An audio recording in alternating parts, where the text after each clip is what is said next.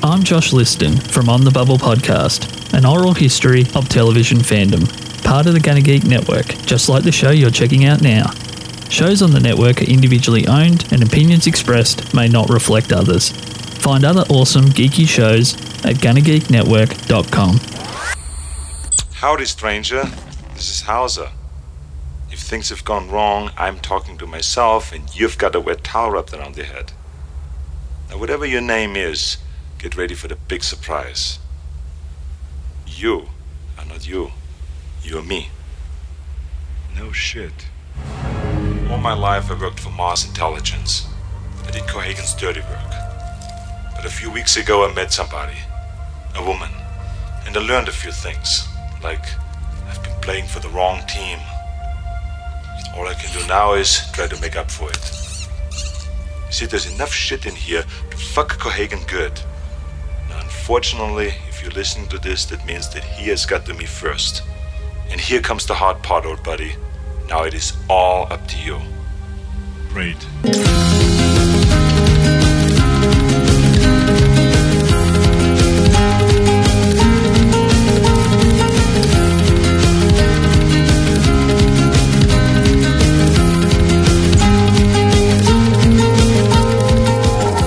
Hi, everyone, and welcome to Smoking and Drinking in Space. This is a sci-fi podcast from a couple guys who think they know sci-fi.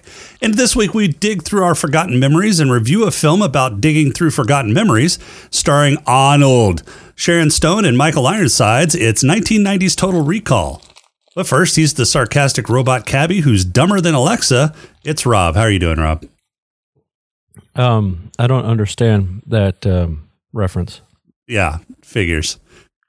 And that's not a real address. Sure. And he picked Dare in Spin the Bottle and has vowed to never play that game again after being forced to guest on our show. From the Cantina cast, it's Jonesy. How are you doing, Jonesy? I'm doing great, man. Thanks for having me back. It's been a while. Yeah, no. Thanks for coming back. It has been a while, hasn't it?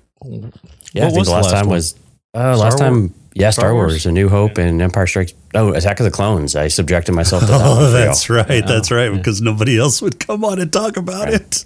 Just so I could shit all over Obi-Wan's beard. Yeah. Everybody else said no. They were like, no, do we have to watch that movie? No, thanks. Yeah, you can always depend on me for that. I appreciate it. All right. So, Rob, you got any news for us this week? I do. First bit of news is, in case anybody was worried, I have replaced the heating element in my hot water heater. Nobody was worried. Oh, you should be. That's why we are recording late today. See, nobody knew that until you just told them how the sausage was made. Yeah, well, you know. Yeah, sometimes you pull the curtain back a little too far, Rob. You just got to inch it back over just a little bit more. That's not what you said last night. Well, I'm not wearing violet boxers right now, am I? Well, that's true. That's true. Yeah, no, all right. So I've only got two news things because, it's a slow day. What? Two? Look, all right. One of them was the fact that I had to change the heating element in my hot water heater, and the hot water heater drain plug was clogged.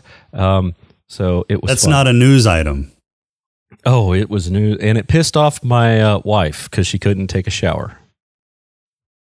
Again, not a lot more interesting. Not a news item. Now I'm intrigued. All right, fine. Noah Hawley's long-awaited Alien TV series is finally in pre-production at FX.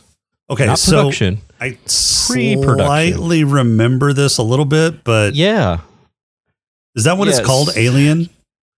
Yeah, it's a sequel or prequel to the actual movie, to the actual movie franchise. Yeah. So, let's see, John Landgraf, who is the chairman of FX Content, and also FX Productions, gave an overall update on the 23 series, on the upcoming slate of 23 series in 2023.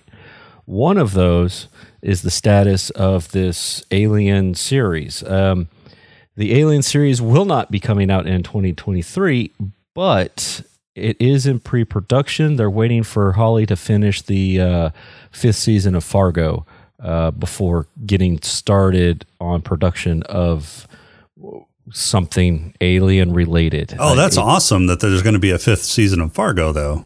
Yeah. I've been wondering about that because it's been like 2 years since the 4th season. Yep. So apparently Fargo is a thing. It's 5th season's happening. And sometime after that is when Hawley will be working on the series. The good news is that all the scripts for the series have been written, read, and reviewed by the studio, so they don't have to worry about that so much. And apparently the production of Fargo is winding down, or is going to be winding down. Like, I guess they've already done a few of the episodes for the season.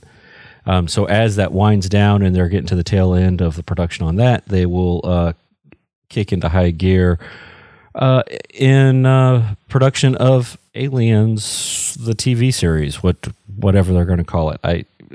They haven't said what it's going to be. So how do y'all feel about an Alien TV series anyway? I mean, the movies are so iconic, and they've had some, I don't know, hits and misses, I guess, with some of the sequels and some of the things they've done. Most of those have been misses. Yeah, hopefully it's better than what was that, Prometheus? Because apparently this is happening in the timeline. This is happening before Sigourney Weaver's stuff. Yeah, so normally I would be pretty skeptical about an Alien franchise prequel TV series, but Noah Hawley is like awesome. So I don't think I've ever watched a Noah Hawley movie or TV series that I haven't liked. And he's just a phenomenal storyteller. So I'm really excited about it because the Alien franchise needs something good to happen to it. It's too iconic of a franchise to be shat upon as much as it has been in the last decade. Yeah, but does it need a good story? I mean, just stop doing it. No, at this point you need to like refresh its name. Yeah, to give it something to go out on. Because if people just remember the past 2 prequel movies and 2 or 3 sequels that have come out, I mean, it's bullshit. What was the other prequel movie other than Prometheus? There was Prometheus, and then Alien. I don't know what the other one was called. Started with a C, I want to say. Covenant. Alien, yeah. Covenant. Yeah. Okay. Yeah. Covenant was the most frequent one, or most recent one. It was like basically the sequel to Prometheus and the prequel to Alien. Gotcha. Okay.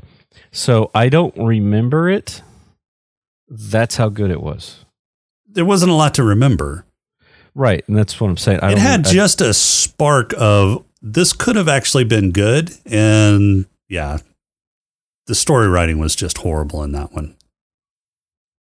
Maybe there's hope, though. I mean, because with Prey coming out for Predator, that gave that franchise a much needed boost too. And that Prey was actually pretty good, I thought.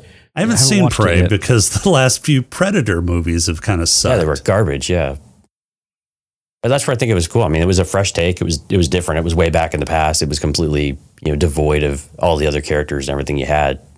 And so just a totally different take on it, which I thought was great. And just a different way of getting the character back on the screen and in a way that people are going to go and appreciate, maybe have some energy and life into the franchise. I think one of the reasons I didn't watch that one is because it seemed like it was Predator seal clubbing. I mean, they're going back so far in the past. I think they had like muskets. No, it was Indians, wasn't it? It was bows and arrows. Native Americans? Native Americans, yeah. Okay, so they had bows and arrows and spears. And yeah, an alien going back to hunt a primitive people that, are still basically in the Stone Age? No, that's... Well, but I think some of it was like the showing why the predators keep coming back to Earth is because they keep finding, and this was a younger warrior on the predator side as well, that was trying to, I don't know if it was his first kill or whatever, but I think that was the general idea of it. But also they just keep coming back to Earth, and they've been doing this for just thousands of years, which I think is... because Earth is supposed to be their proving ground, right? Right. Yeah. All right. I'm going to watch it. It was Let's solid. Yeah, it Let's was hope really solid. let's hope we pick it when we do random. Okay. It's on you, Jonesy. Well, we have to get through all the rest of the Predator movies before we get to that one. No, we're skipping. We're on ahead. Predator 2 at this point.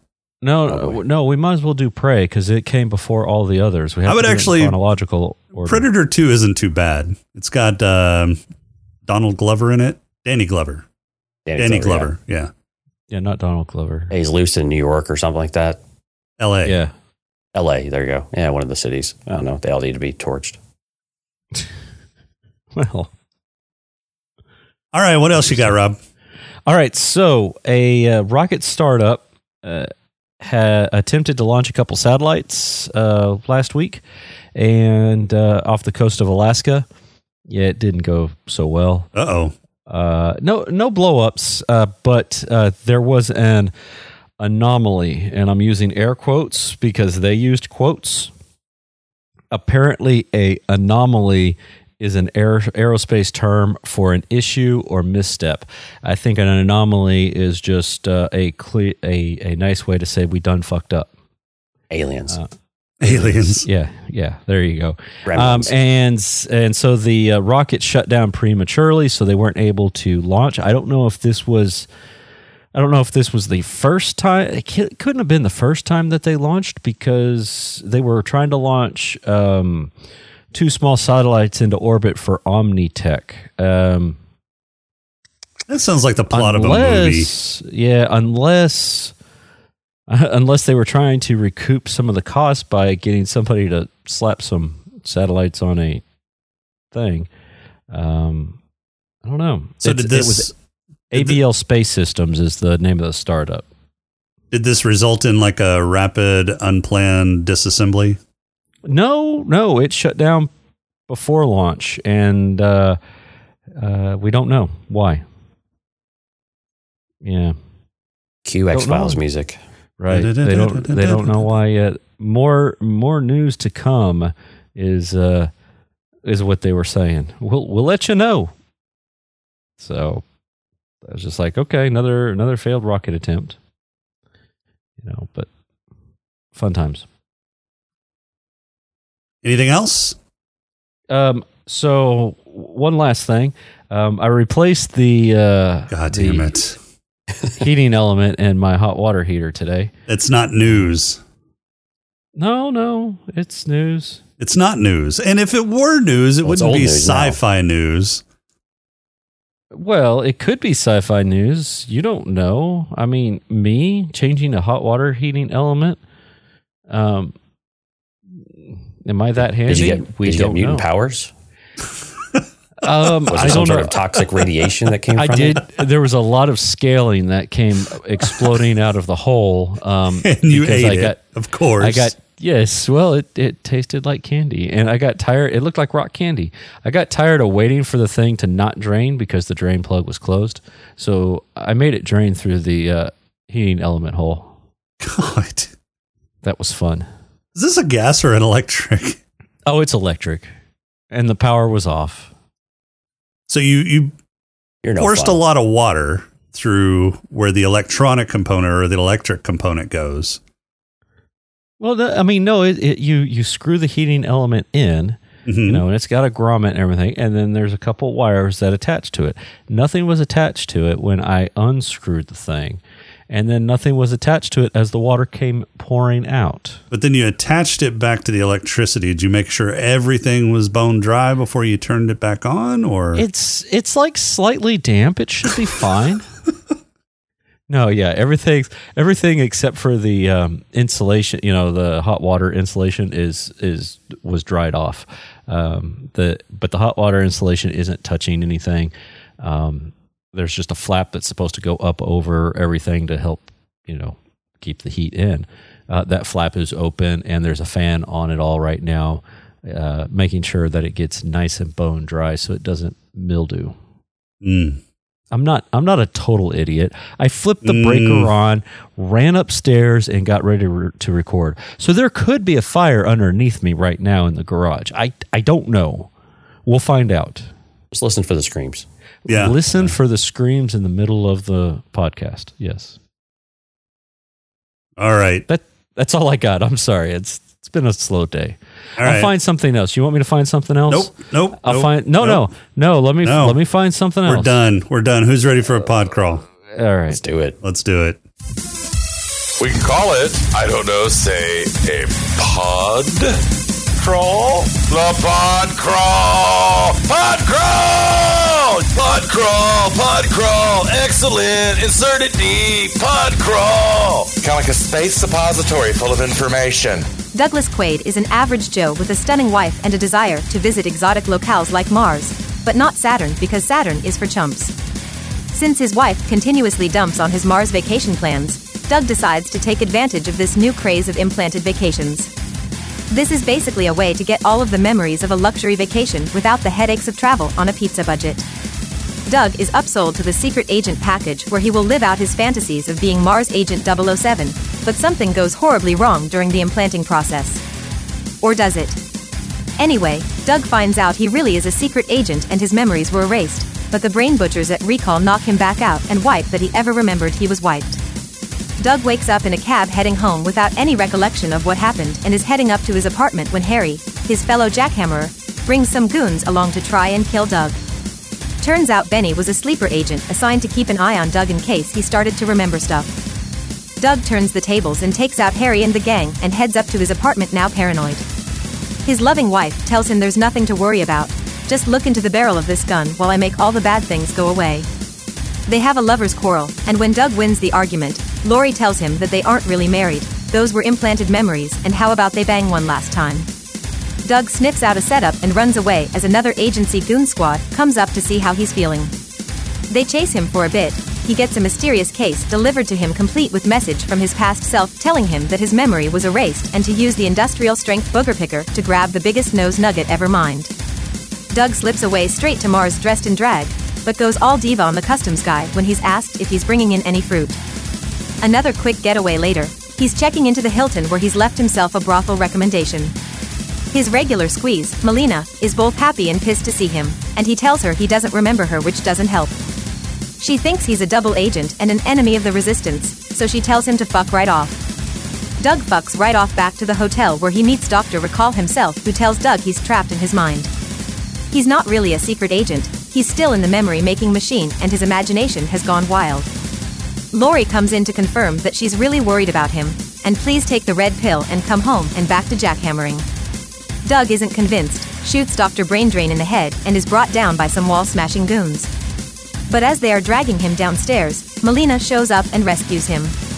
They make their way back down to the resistance base while picking up a cabbie named Benny who always happens to be there when they need a ride. Doug gets to meet Quado, the leader of the resistance and a psychic who will tell your fortune for just $4.99 a minute. Quado surfaces Doug's buried memories, and Doug knows what he has to do. He has to give the people the air. There is a big steamer in the center of Mars that will slightly soften the surface, but not so much that it becomes mushy, and with a bit of butter and salt will turn into a delicious side dish for terraforming. However, the agency busts in at that moment thanks to Benny the sleeper agent, and they kill Quado and capture Melina and Doug. Velos, the evil corporate bad guy, lays out his plan. Turns out that Doug, who was Carl before they shook the Etch-a-Sketch, was one of the architects of this whole plan to infiltrate the resistance and kill Quado. And now that Doug has fulfilled his role, Velos wants to bring Carl back, because they were best buds and he misses their bro time. They strap Doug and Melina into brain-scrambling machines, but Doug is really strong and they use really shitty steel in those machines, so he overpowers a large steel bolt and breaks free of his shackles, takes out half a dozen nerds and he and Melina escape. They run to the big steamer, but get stopped on the way by Benny who has traded his cab in for a drilling machine. Doug drills Benny, plays cat and mouse with a bunch of goons and makes his way to the center of Mars' Easy Bake Oven. Velos tells him no, he will bomb the place before he lets Doug give the people the air, but Melina shows up and shoots him. However, he still manages to activate the bomb, which Doug throws down the trash chute/vent opening the area up to Mars' atmosphere. They all start to get sucked out like Rob sucking down a fudge round, but Doug activates the steamer before getting sucked outside where they all start puffing up like a sopapilla for some reason. The steamer blows its top and shoots gaseous water out into Mars' atmosphere, which somehow makes it breathable, because in the future people breathe water. But after a quick 5-minute terraform, Mars has blue skies, everyone inside the Mars pods are breathing easy again, and Roll Doug questioning the nature of his reality. Credits.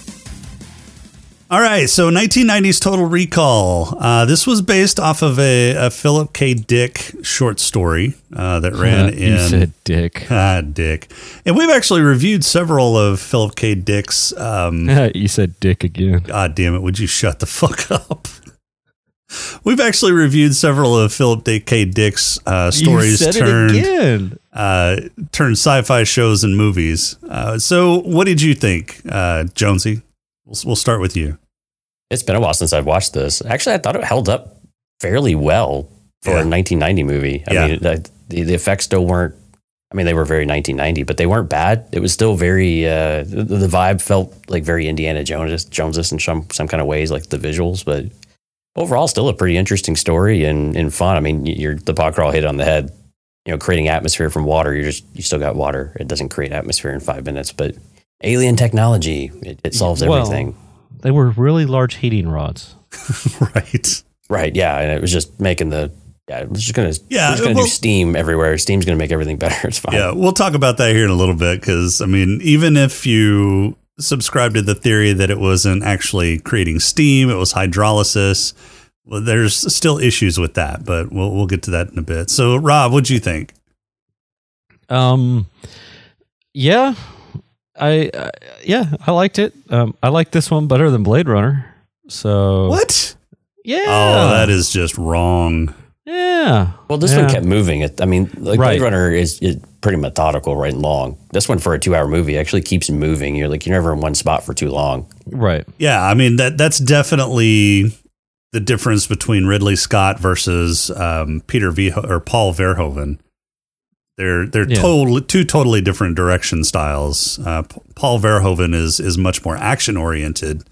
That's not to say that his movies are bad. I love Paul Verhoeven movies, but they are much more action oriented, where Ridley Scott's are kind of brooding and very, very thinking and methodical. Yeah. No, I thought it was good. It does. Most of it holds up, you can tell that it is a 90s movie. The main thing being the in-your-face product placement. Pepsi logo. That they were doing. Pepsi logo. I mean, they had a bunch of stuff in there. Some of that product placement was just product placement that was there in the environment that they were filming in. So they shot part of this in Mexico City. Some of those billboards were actual advertisements in Mexico City. Right. But I mean, still, it's a lot of product placement. It reminded me of Demolition Man, because, everybody eats at Taco Bell now, Right. I mean, what really got it is, when the bad guy is threatening you and says, in 30 seconds, you'll be dead. I'll blow this place up and be home in time for cornflakes. Right. I just felt bad for him. Like, who the fuck wants cornflakes? Exactly. Right. Who the fuck eats cornflakes?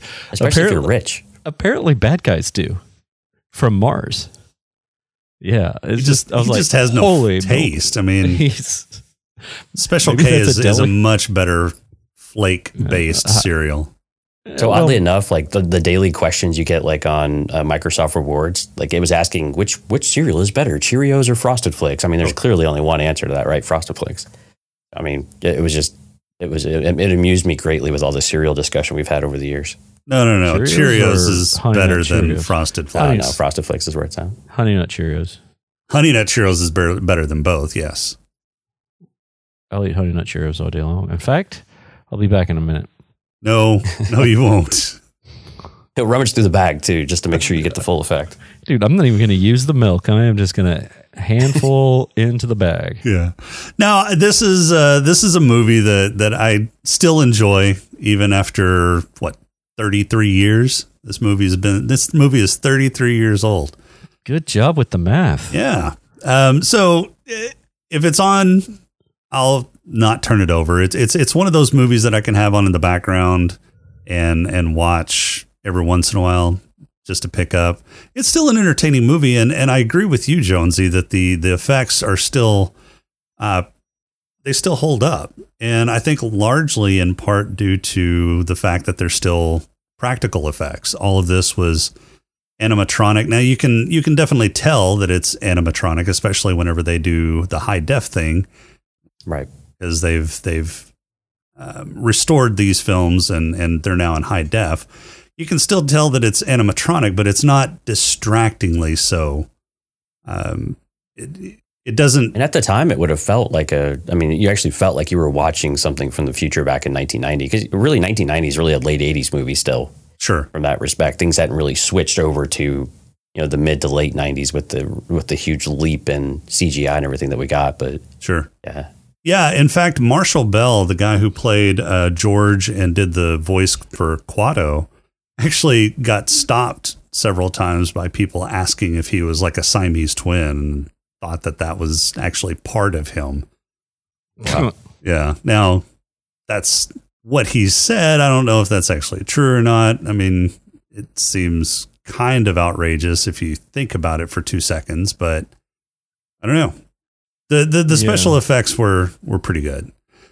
In fact, the only CGI that I remember reading about in this movie was the X-ray machine that they used. Yeah, that was actually still, that held up really well, actually. Yeah, it didn't look too bad. It didn't look bad at all. I would really worry about going through a machine like that, though. I mean, because that back wall looked like it had a lot of X-rays coming through. Yeah, because it looked like that whole back wall was nothing but an X-ray machine. That back wall would have had to have been nothing but an X-ray machine. Yeah, that's a lot of power. I think something else I liked is that the costume design didn't feel dated. It didn't feel like a late 80s, early 90s movie. Like the costumes actually felt still, I don't know, realistic for what they were doing. I mean, the kind of the khaki look and the overshirt, so it wasn't anything egregious. It wasn't like they were trying to make it future, but then, by keep making the 80s in there. Yeah, by making it future, you've dated yourself, right. Type of deal. So they just kind of went with a generic, hey, we're on Mars. We don't change what we wear on Mars. Right. I mean, you still got some of that with like at the brothel, the really brightly colored things, and but again, you have a lot more flexibility on some of that. They're just that's just the hookers peacocking, because you want to get picked. You just wanted to say cock. Now, you've been saying dick the whole time. The only thing that you could really tell as far as costuming from the movie that it was from the 90s or from the late 80s, early 90s was one, the hair. The hair was definitely early 90s hairdos. But the aerobics workout gear that she was using, so that unitard that she did with the leggings, that was definitely 90s wear right there. With the scrunched up sock legging things? Yeah. Yeah. So, and that reminds me, the news, the TV, the TV wall thing that they had in the apartment, I thought that was pretty cool.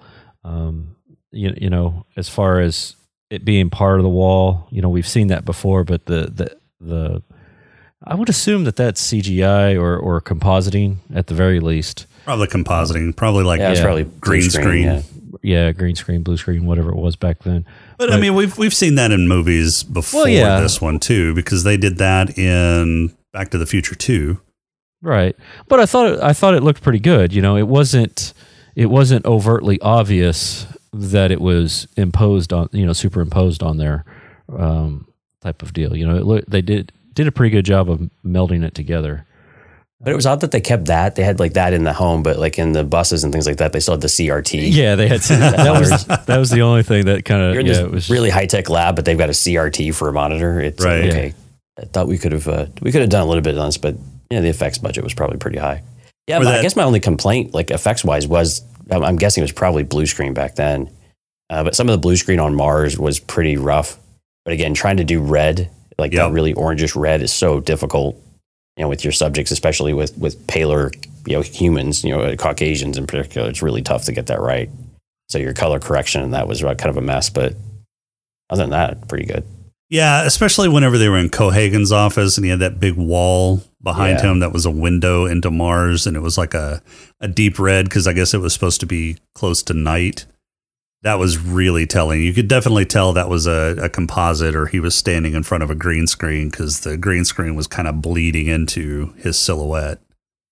So Arnold Schwarzenegger was the main character in this. He actually wanted to do this role with Peter Verhoeven because he liked RoboCop. He really liked what Verhoeven did with RoboCop. He was not the first person to be cast for this role. Really? I think, so Patrick Swayze actually had it before he did. This was actually starting to film in Australia, and then the production company that was filming it at the time went bankrupt. That was De Laurentiis's company. So this was at the time that De Laurentiis's company went bankrupt, and I got sold off to the production company that actually did it, which was TriStar? No, Carolco Pictures. Oh, yeah. It was distributed by TriStar. It was produced by Carolco. So Arnold Schwarzenegger convinced Carolco to actually buy the production rights for this movie, and they started filming it again in Mexico City, where eventually everybody got sick except for Arnold and one other person because they didn't drink the water. Because Arnold had gotten sick on Predator from drinking the tap water, so he had learned his lesson. He had learned his lesson. Yeah. He's like Montezuma's revenge for him. But yeah, so he wanted to do it with Verhoeven because of RoboCop. But yeah, it was Patrick Swayze before him. The role was also floated to Jeff Bridges. In fact, the Doug's career was actually as an accountant before Arnold took over the role, and then they switched it over to his construction role. Because having guns as an accountant is just unheard of. That's overkill. Yeah. It fits with his character a little bit better. I like though that, and that reminds me. I like how they, his buddy is using the jackhammer and it's just shaking the shit out of him, and Arnold's just over there going, "What?" It's like it's not even moving. Well, and I think everybody wanted to see Arnold with his muscles vibrating with. Yeah, you get the gun show, man. Yeah. Well, that was really the only time, because it really was. Yeah, he had a shirt on most of the time. A shirt or a jacket on. Yeah. Well, there was the scene in bed that morning before he went to work. Look, that was like 30 seconds after the film started, though. Where he was naked in bed too. Totally nude. Yeah, he was. Yeah. Yeah, he bent over and there was no undies underneath there. Yeah. I don't know, if I was laying next to Sharon Stone, I'd probably be sleeping naked too. Well, I mean, if the script calls for her to jump on you, I mean, if you could get a happy accident, that'd be awesome. I tell you what, she was a little horn dog. Yeah, she was. So what would you think about somebody like, I just can't see Patrick Swayze in this role. No, he would have been, it would have been a totally different movie. And Jeff Bridges, too, would have been just totally different. And I thought this role really fit Arnold so well because just kind of that lovable, laughable, like the accent and stuff. It just, he plays that, like, I don't understand. Like, it just doesn't make sense to me for whatever reason with the accent that comes through. It just works. Yeah. A little bit better, and plus, you look at him, you're like, you're the specimen of a human being. And yet you don't know that you're capable of this whole spy life. So I thought it worked. I mean, this is like Arnold's heyday too, right? The early 90s here. And so it was absolutely perfect for him, but I couldn't imagine anybody else in this role, to be honest with you. Yeah, I couldn't. Jeff Bridges, I can kind of see, but it would be a different movie. I don't think it would be nearly as action oriented.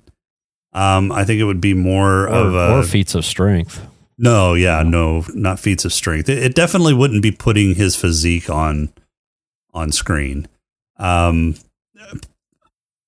Swayze could have pulled off a more action oriented role, but I just don't see Patrick Swayze having the demeanor that this role would take, because I think it does need sort of this kind of jovial, but I don't know. It's just the look. Arnold Schwarzenegger is not known for his acting chops. I think he does fine, and I think he's become a much better actor throughout his acting career than he was, back in the beginning when he was doing things like Conan.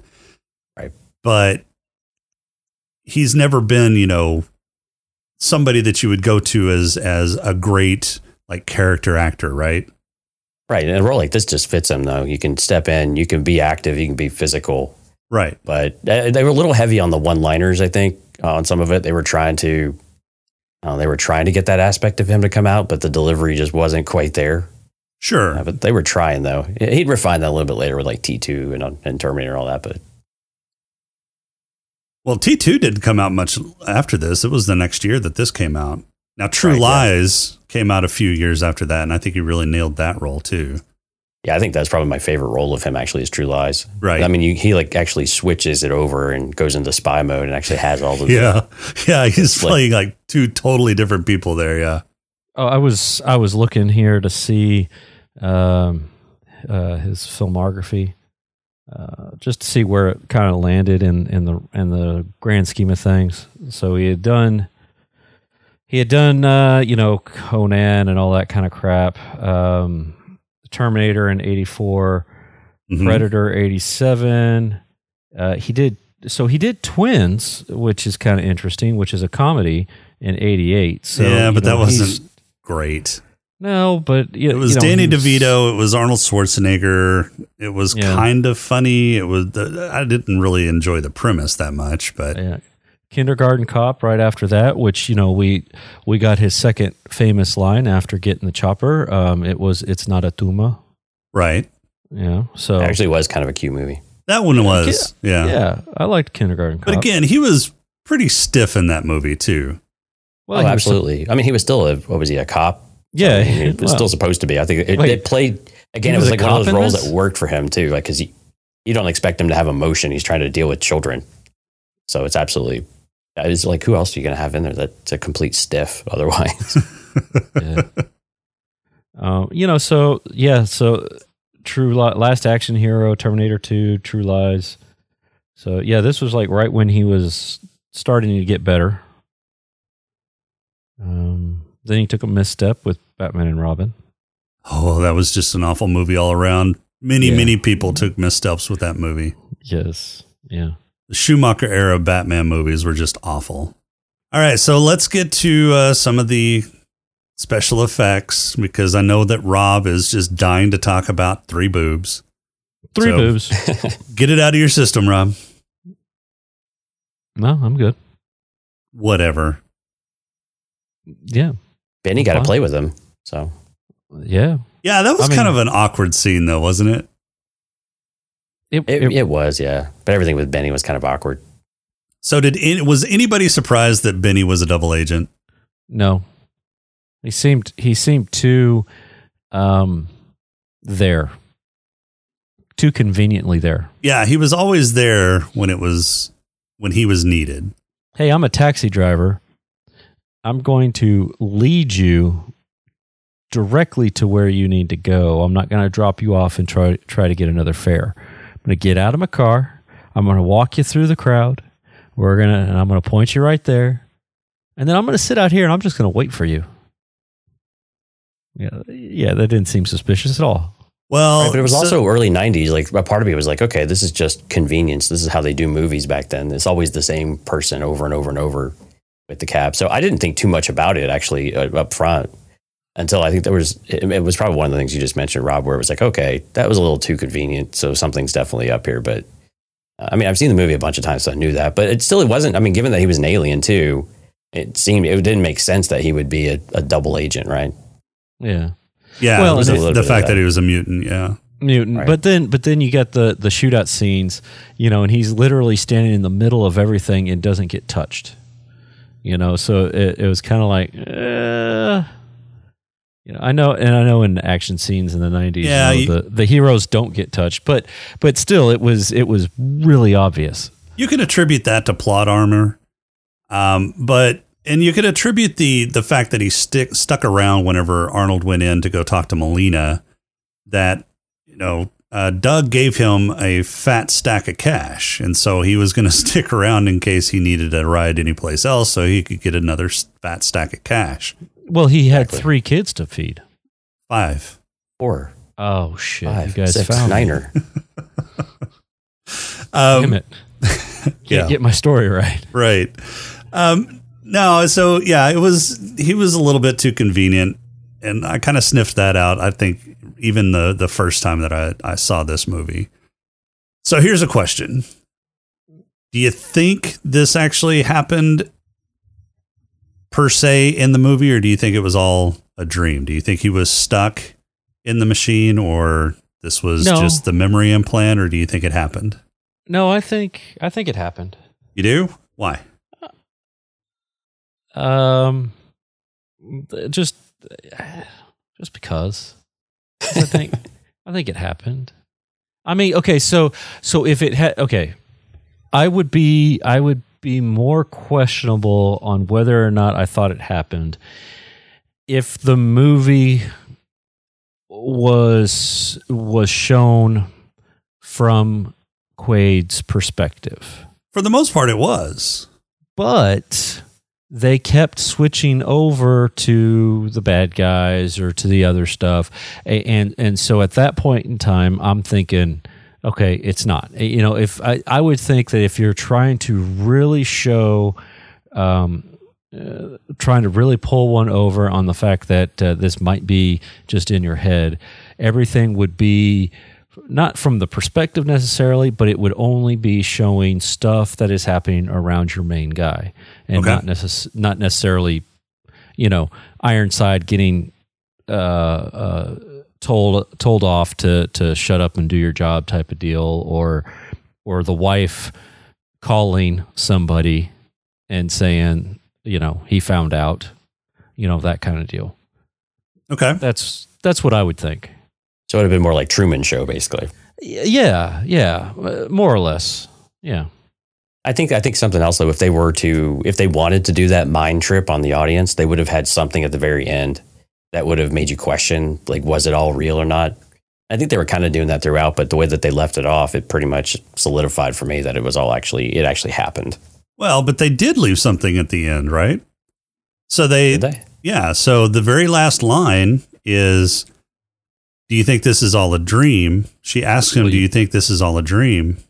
Or he says, I just had a horrible thought. What if this is all a dream? And then she says, kiss me before you wake up.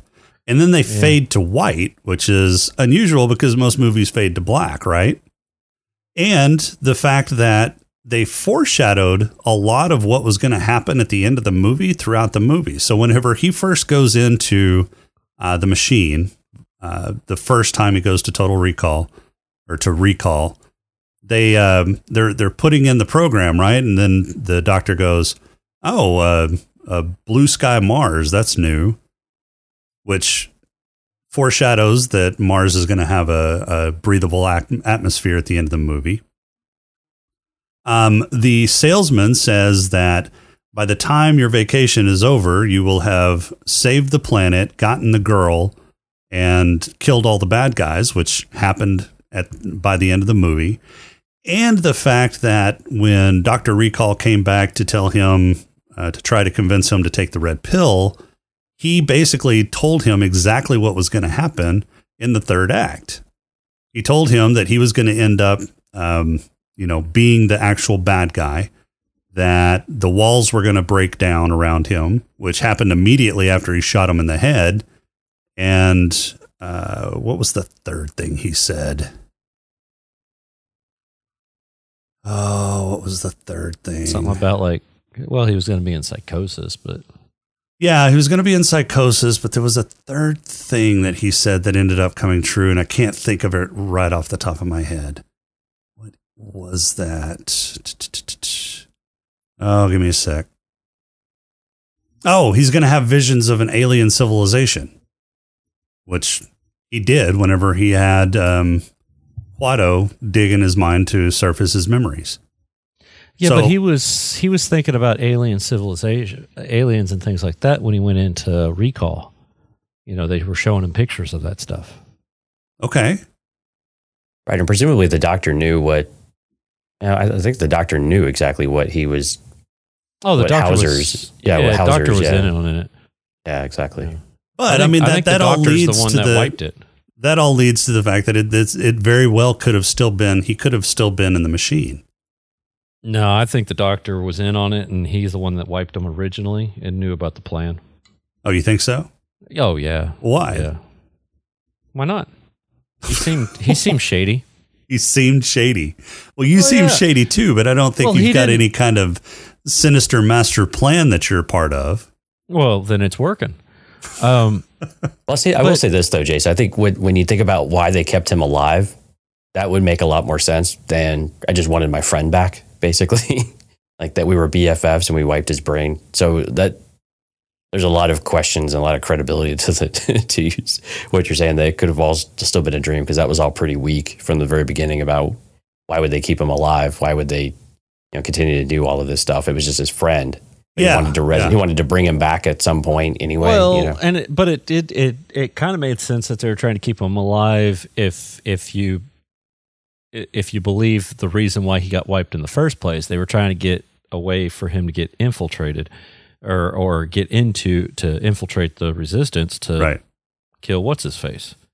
So but after he's infiltrated the resistance and done his job, what's the point of risking keeping him alive? He's the guy's having a party. His best friend looks like that. He's going to be pulling chicks. Oh, so he's hoping to get a little side action. He's hoping to play wingman and wingman, sloppy seconds, thirds, whatever. But the dude had money. He didn't need any of that. They all flocked to him anyway. True. That's only because he controlled the air. That part is very true as well. Yeah. When you control the air, you control Mars. Well, that's true. Now, okay, so who are the aliens? What happened to the aliens? Yeah, we don't know. They didn't go back to that part. Right, but I mean, yeah. They built this big giant thing and never started it up? Or maybe they have to that's a good question. Have to put their hand on why would it? aliens need oxygen? Maybe they breathe oxygen. Maybe they breathe water, and that's why it was a giant steam engine instead of really oxygen. What they needed. Yeah. It's like one big sauna. So that's the other thing that, I mean, there are some quabbles that I've definitely got with this movie, and that's probably the largest one, is that steaming up a bunch of water into water vapor and throwing that into Mars's atmosphere is going to terraform the planet. That's just not what's going to happen. Well, at the very least... Especially since Mars's electromagnetic field, I think, is dwindling over time, so it can't even sustain an atmosphere anyway. It's pretty much all the way gone, and even what little is left is not possible for being habitable. Right. So, solar winds are just going to basically blow that atmosphere out into space anyway. Right. Not only that, but you blow a bunch of... Mars is really cold. It doesn't have enough atmosphere to hold heat. You blow a bunch of steam out in the air, it's going to come down as snow. But, I mean, this was also back... I mean, you think about the 90s, though. It was also a time where Mars seemed like an actual legitimate path for humans to go and populate, right? It was kind of in that craze, too, of the 80s and 90s, where Mars seemed like it was something that we would actually... Something that would be attainable or achievable, especially as ozone layer and those the types like the pollution and stuff started to really take hold in the United States and across the globe in particular. But let's just, for the sake of argument, say that it wasn't just steaming up a bunch of ice into the atmosphere. They were actually using hydrolysis, where they're actually separating the hydrogen from the oxygen. That's going to lead to another huge problem, that if anybody lights up a cigarette outside, they're going to blow up the planet. Right. Yeah. Yeah. And you have no vegetation either, right? So how Earth did it, of course, was through microorganisms and actually processing of all of it and actually, creating an ecosystem effectively. Right. And there's nothing. I mean, Mars is barren, so there's nothing to, keep that cycle going. So a volcano of steam, again, you're just venting at that point. There's nowhere for it to actually be trapped and do anything with. But just don't worry about that. That's for the next generation of Martians to deal with. Right now, Start planting trees now. They can breathe. That's all that matters. Breathe. It looks like rainfall is going to start happening. Where there's rain, there's grass. Because that's how grass is made. Yeah, it is. True. Yeah. Well, yeah. There will be green dirt. Green dirt everywhere. Yeah. All right. So what quabbles do y'all have? All right. Signal goes through the walls. Concrete. All kinds of stuff. I'm talking about the nose booger. But can be blocked by a wet towel. Right. So are you telling me that every time the dude took a shower and dried himself off, they lost the signal? I don't think they were trying to track him that closely at that point. Yeah, because they had Lori there, so she could visually have eyes on him all the time.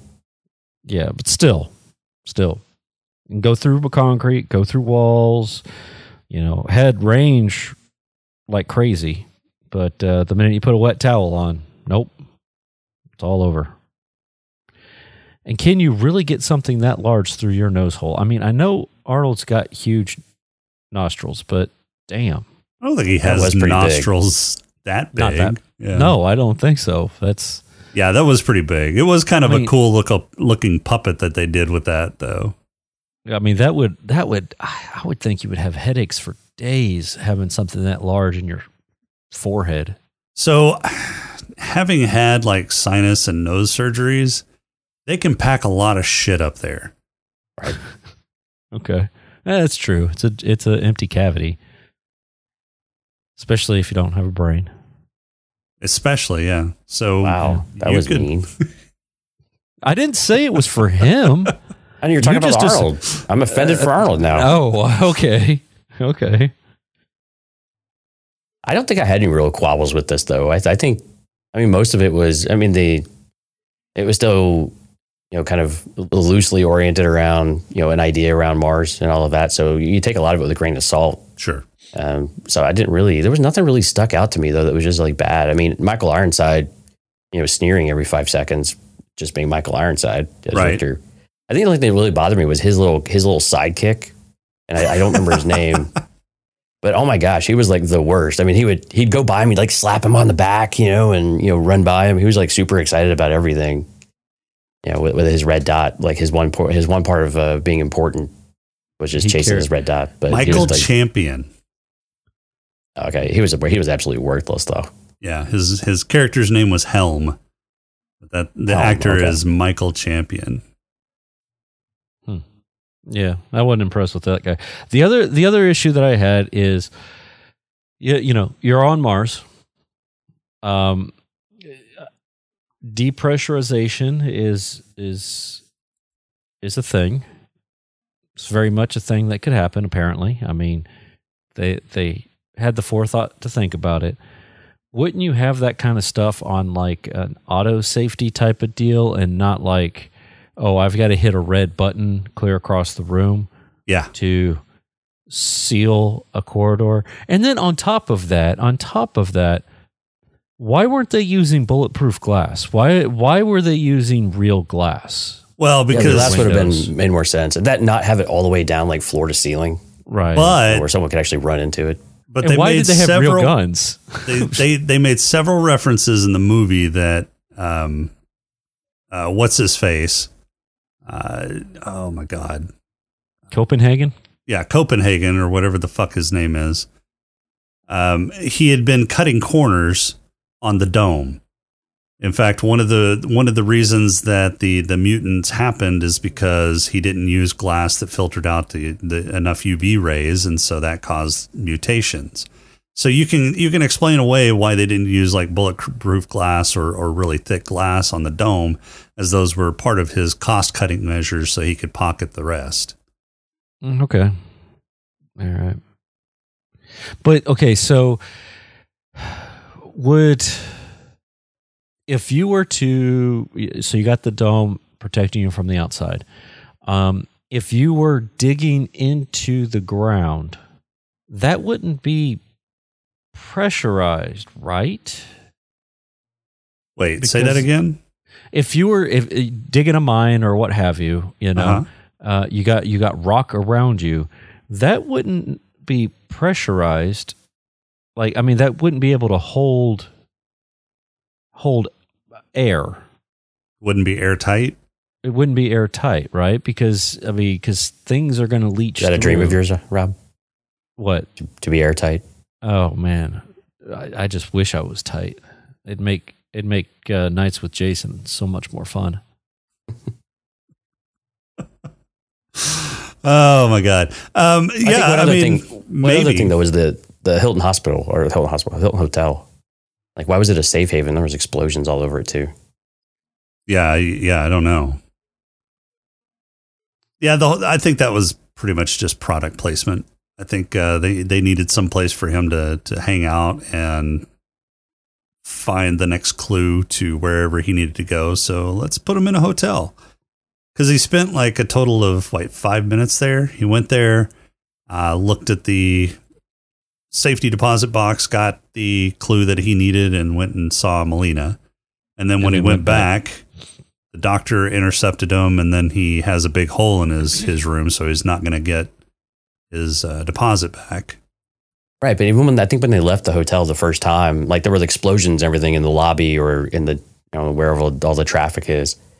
But then, like when they got out of all of the mess, they were like, "All right, well, let's go back I got to go back to the hotel. Take me back to the hotel." Like it was some safe haven. I was like, "No, that's when all the shit happened in the first place. The battle between the rebels and and Copenhagen's folks and all of that." So it was just kind of a gap there of like, why would they go back to a place that's clearly not safe? Right. But I mean, I guess where else are you going to go? Like you said, you needed a place for all that other stuff to happen. But still, it was a little, again, kind of convenient, but it was just a little nitpick. Yeah. The only other real quabbles that I had was the real-time communications between Mars and Earth. It takes... That's the future. It is the future, but, unless... Subspace relays. Subspace relays. Okay. So I guess we can write it off as some kind of mysterious future tech that can go faster than the speed of light. That's fine. Subspace relays. But it's probably built by aliens, too. But the fact that they blew up like a bullfrog whenever they were outside in Mars' atmosphere, that was a little extreme. That wouldn't have happened. It was more dramatic though that way, yeah. Yeah, because it also depends on who you are on how long it takes. Right. If you're Cohagen, then it doesn't take very long. Mm-hmm. Mm-hmm. We had very thin skin because he's older. Oh, is that what it is? I don't know. Maybe. Possible. All right. Well, final thoughts. Now that I've watched this again, I want to watch the other one and see which one's better. I've only seen the other one once. Yeah, I've only seen it once myself, I believe. Yeah. Oh, the one that came out, the Total Recall that came out like in 2012? Yeah. Yeah, the one with Colin Farrell. Yeah, and I remember really liking it. That one was bad, though. I remember really liking it, but I think I may be biased because that's got both Jessica Biel and oh my God, who plays the brunette in that one?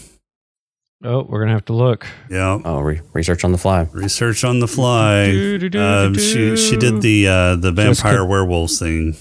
Jessica Biel, Kate Beckinsale. Kate Beckinsale. God, why couldn't I remember her name? Because she is so hot.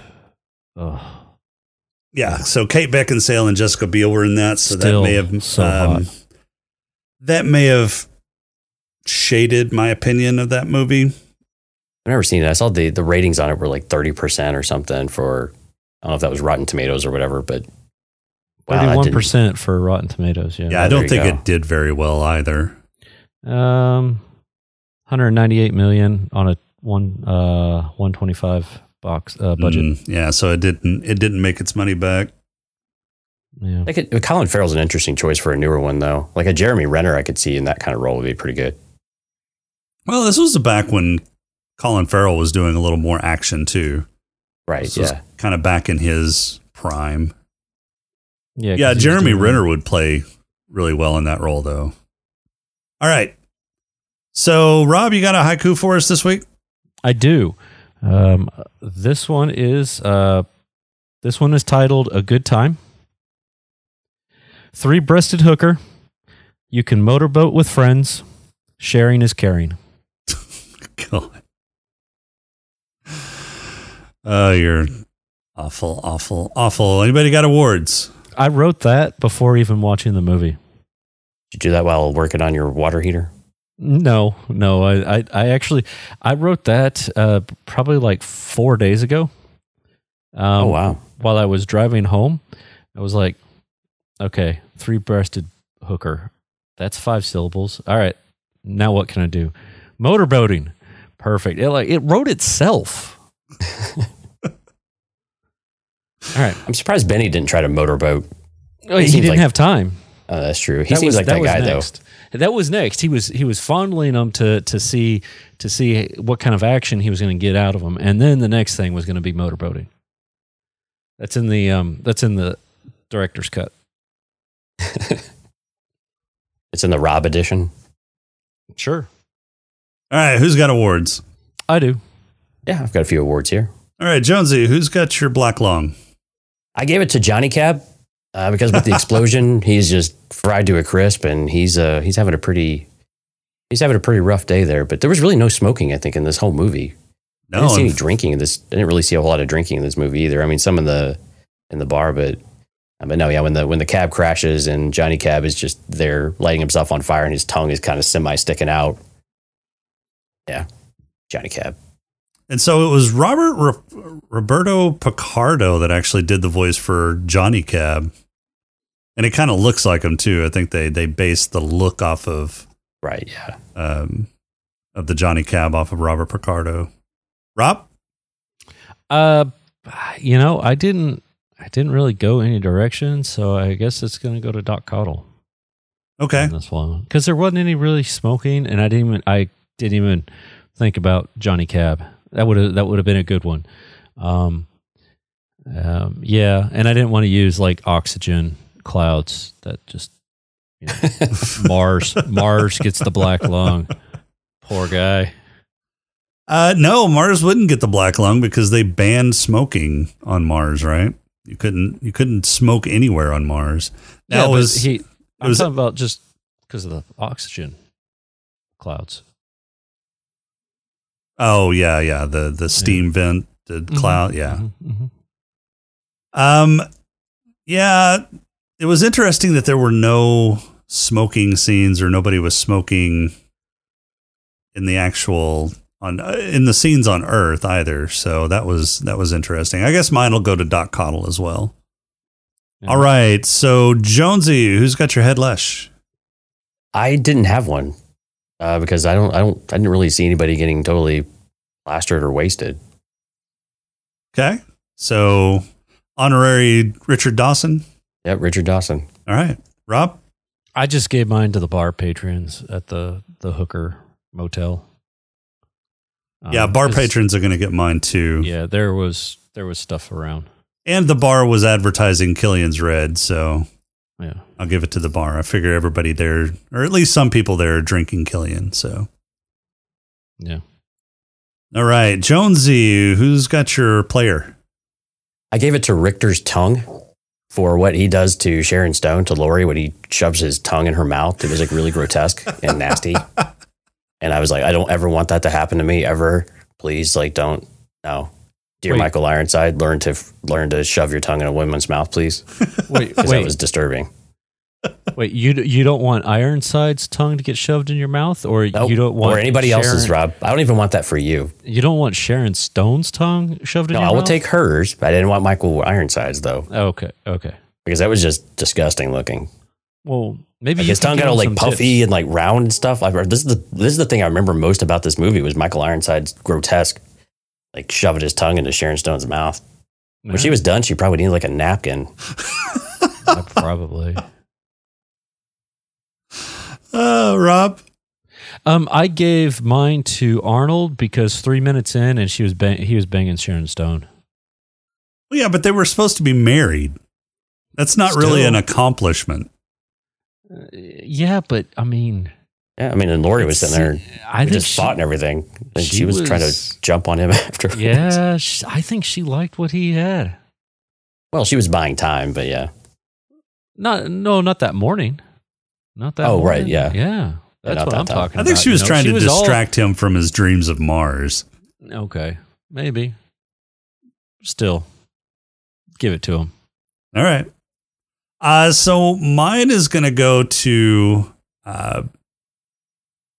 Melina. So basically, she hasn't seen him for years.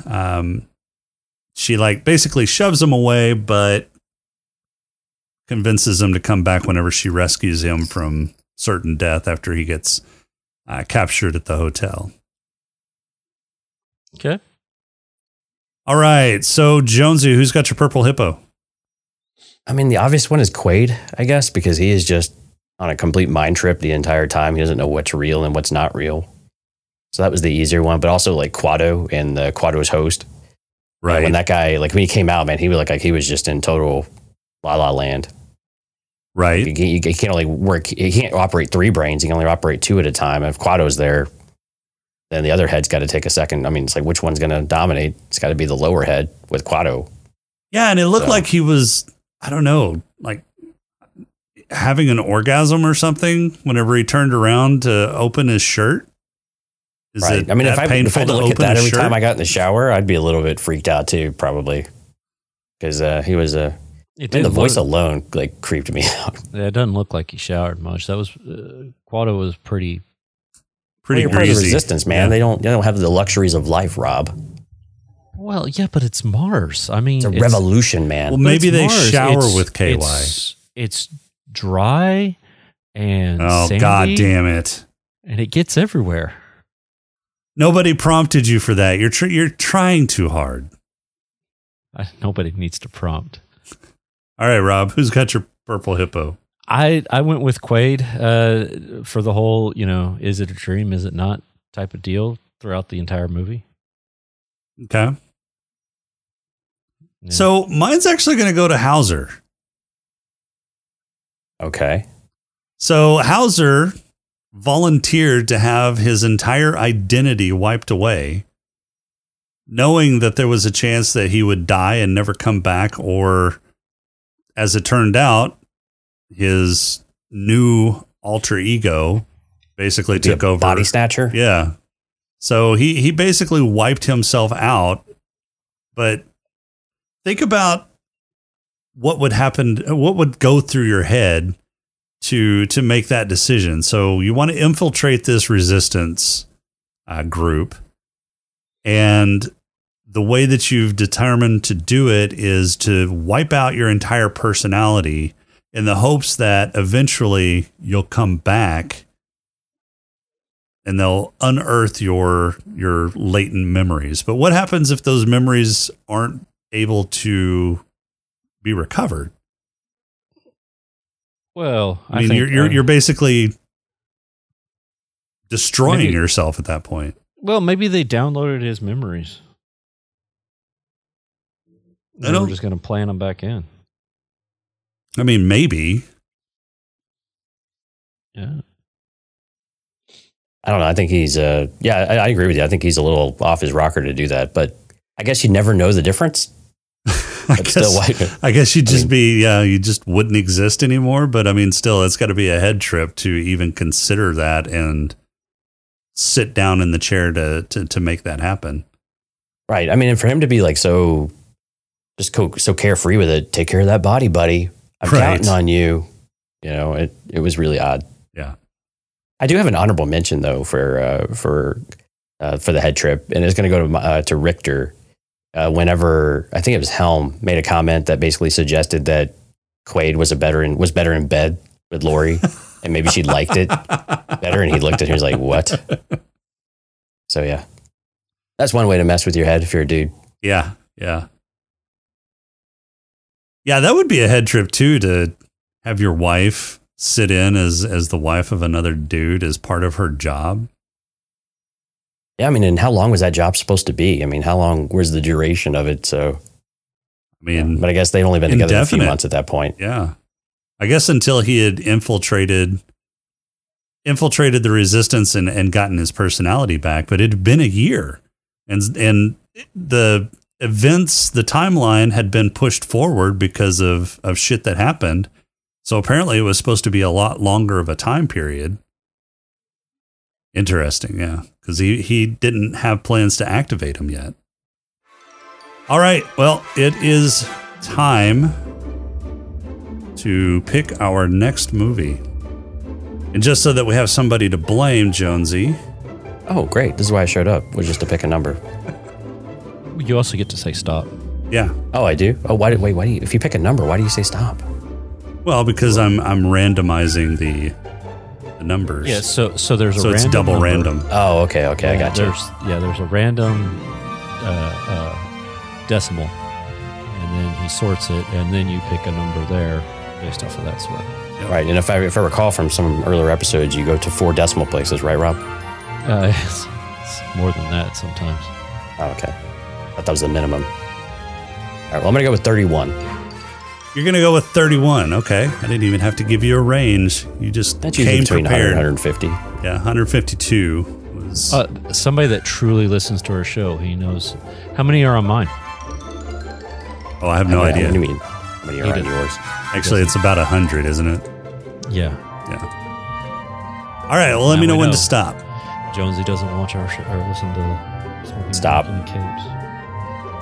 Oh, I was just telling Rob to stop. I didn't mean. I keep going. No, wait, stop. No, wait, for real this time. Stop. Holy shit. You picked 31, right? Yeah, you're welcome, did. Rob. Holy shit. We're watching. The suspense is Prey. killing me. All right, well, We're watching Prey. Awesome. next episode, we will be reviewing the movie where the Predator returns to Earth, this time to stake a claim on the war-torn streets of dystopian Los Angeles. What the hell? I swear to God. That's how it turned out. This stars Danny Glover, Gary Busey, and Kevin Peter Hall. This is 1990's Predator 2. Wait. Ask and you shall receive. Yeah. Apparently. Holy shit. That is some funny shit. That think is this is, fucking hilarious. I think this was planned. No, I swear to God, you open up the file right there, and 31 is Predator series. Interesting. Well, at least you're getting a decent movie, though. True. It's not the worst, yeah. I mean, it's not a bad movie. I've only seen it maybe twice, but I do remember it's not too bad. So I'm pulling it up now. I'm looking. I'm going up here. Number 31. Holy crap! It is Predator series, and Jason's in it right now editing. Yep. Wait, why did you just sort it? I didn't. Why did you just change it to say Predator series number 30? Why does it go 29, 30, 37, 31? You're an idiot. Mm-hmm. I'm giving Rob my Purple Hippo Award. Yeah, I I'm think just trying so. I'm trying to derail his outro. Yeah. I think it's working. All right, well, that's all we've got for this week. Our intro and outro music is Welcome Home by Cambo. Podcrawl music is You wanna Snack hear Mix my by Machette. Arnold, If you like the show, please rate and review it. God damn it. If you like the show, please rate and review us on iTunes. You can leave us a feedback on our Discord channel at smokinganddrinkinginspace.com/Discord. On Twitter at @Sidus_podcast or email us at smokinganddrinkinginspace@outlook.com. Email it Sardis. If you'd like to throw a few nickels our way, you can become a Patreon supporter by going to smokinganddrinkinginspace.com/Patreon and visit Gonna Geek for more great shows and other great works at GonnaGeek.com. For this episode, I'm Jason. Get in the chopper. Oh, wait. Movie. It's not a tumor. No, wait. And thank you very much, Jonesy, for letting us, or for volunteering your time to Letting Rob violate my life for an hour. Yeah. for being on the show. Where can we only find half you an at? You can find us over at Cantina Cast. We do Star Wars podcasts and live streams, so cantinacast.com. Appreciate it. And we'll talk to everybody next episode.